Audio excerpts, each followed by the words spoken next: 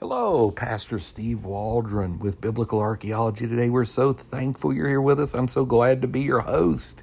We're going to be looking at the 12 tables. The law of the 12 tables are the 12 tables of Roman law that came into being about 449 BC. We're going to see how does it maybe compare to the Ten Commandments or the Sermon on the Mount or even the epistles found in the New Testament. So let's dive in. Again, thank you for being here. Why don't you share with a friend, family member? Let for everybody to know we're here. So God bless. Let's dive in.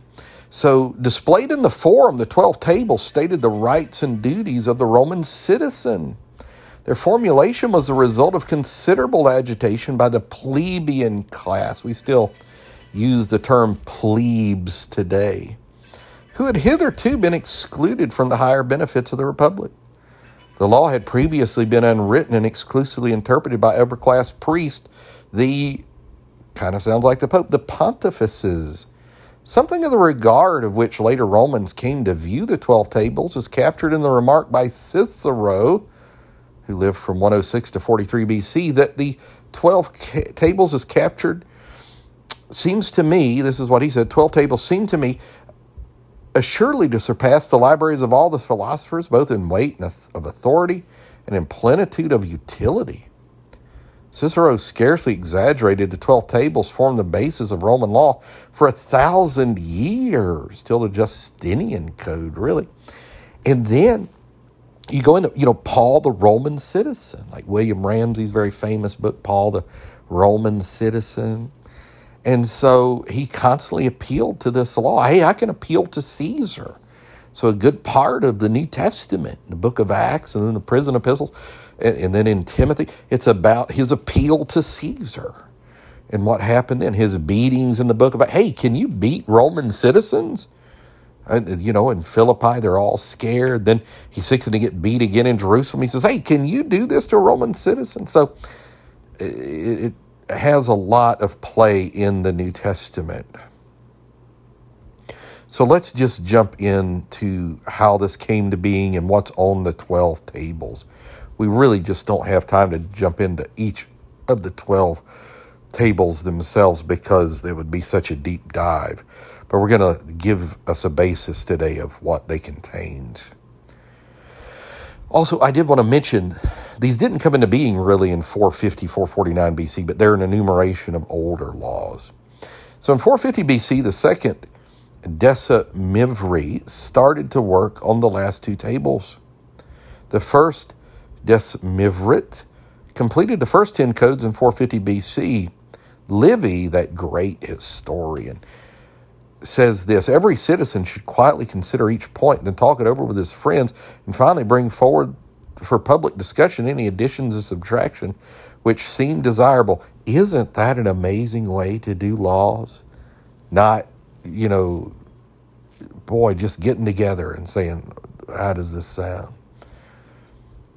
And so they brought in 2 more codes, and then the 12 tables were inscribed on bronze. Someone else said they were inscribed on ivory and posted publicly so all Romans could read and know them. Now, here on Wikipedia, I'm going to read you a couple paragraphs and then what are on the 12 tables. The laws of the 12 tables were a way of publicly display rights that each citizen had in public and private sphere. Sounds like the Bill of Rights. These 12 tables displayed what was previously understood in Roman society as the unwritten laws. Always good to have it written, though. Magna Carta, I think some folks in Australia are finding that out. Need it written. The public display of the copper tablets allowed for a more balanced society between the Roman patricians, who were educated and understood the laws of legal transactions, and the Roman plebeians, who had little education or experience in understanding law. By revealing the unwritten rules of society to the public, the 12 tables provided a means of safeguard for plebeians, allowing them the opportunity to avoid financial exploitation and added balance to the Roman economy. Isn't that true? You don't want a slave economy. Some of the provisions are procedural to ensure fairness among all Romans in the courts, while others established legal terms dictating the legality of capital crimes intentional homicide, treason, perjury, judicial corruption, and writing slanderous poems. The Romans valued keeping peace in the city, and the 12 tables were a mechanism of establishing and continuing peace and equality. So let's look at what was on table 1, procedure for courts and trials. Table 2, moral and trials. So you can see the importance they placed on the legal system. Table 3, the execution of judgment. Table 4, rights of familial heads. Table 5, legal guardianship and inheritance laws. Table 6, acquisition and possession. Table 7, land rights and crimes. Table 8, torts and delicts, laws of injury. Table 9, public law.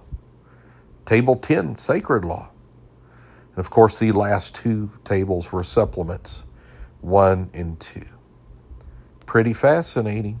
So it does seem like there's the law on our heart, that we have that imprint of the image of God for organization, for justice that is within us, conscience. Unfortunately, with our sinful nature, it's misguided so often. So God bless you. We want to say thank you for listening. Please join us every day. Continue to pray for the ministry. If you'd like to give, please subscribe as well. But if you'd like to give, appreciate it very much. NewLifeOfAlbany.com is where you go to give, or you can go to tithe.ly and leave an offering there under New Life of Albany, Georgia. So God bless. We love you. Please join us every day. Leave us a 5-star review. Talk with you later. Bye-bye.